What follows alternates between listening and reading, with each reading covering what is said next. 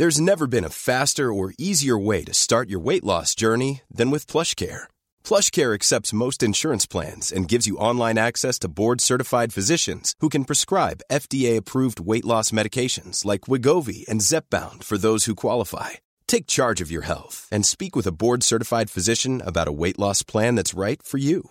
Get started today at plushcare.com/weight loss. That's plushcare.com/weight loss. plushcare.com/weight loss.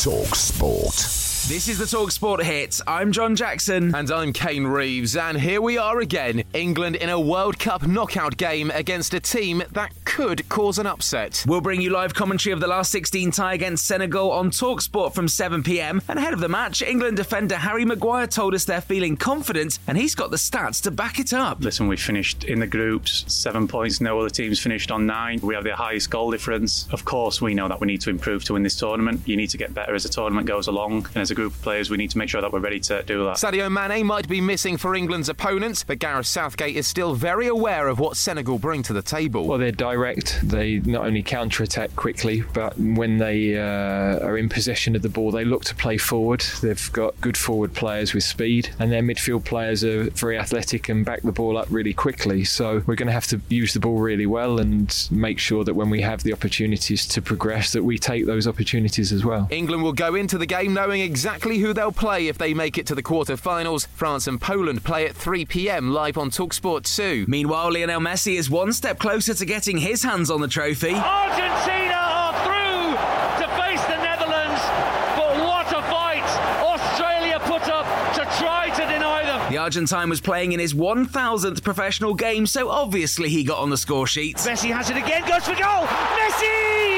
Lionel Messi celebrates a grand's worth of games with a grand old finish. The game finished 2-1 to Argentina, but Australia staged a late comeback and nearly levelled it in added time. The Dutch were less troubled by the USA earlier in the day, brushing them aside 3-1 to set up another memorable tie with the Argentinians in the quarter-final. World heavyweight champion Tyson Fury posed in the talkSPORT offices in his England shirt in the week, and he'll be hoping it's as easy for the Three Lions today as it was for him last night against Derek Chisora. He is the winner by way of technical knockout, and still the undefeated WBC and lineal heavyweight champion of the world, the Gypsy King, Tyson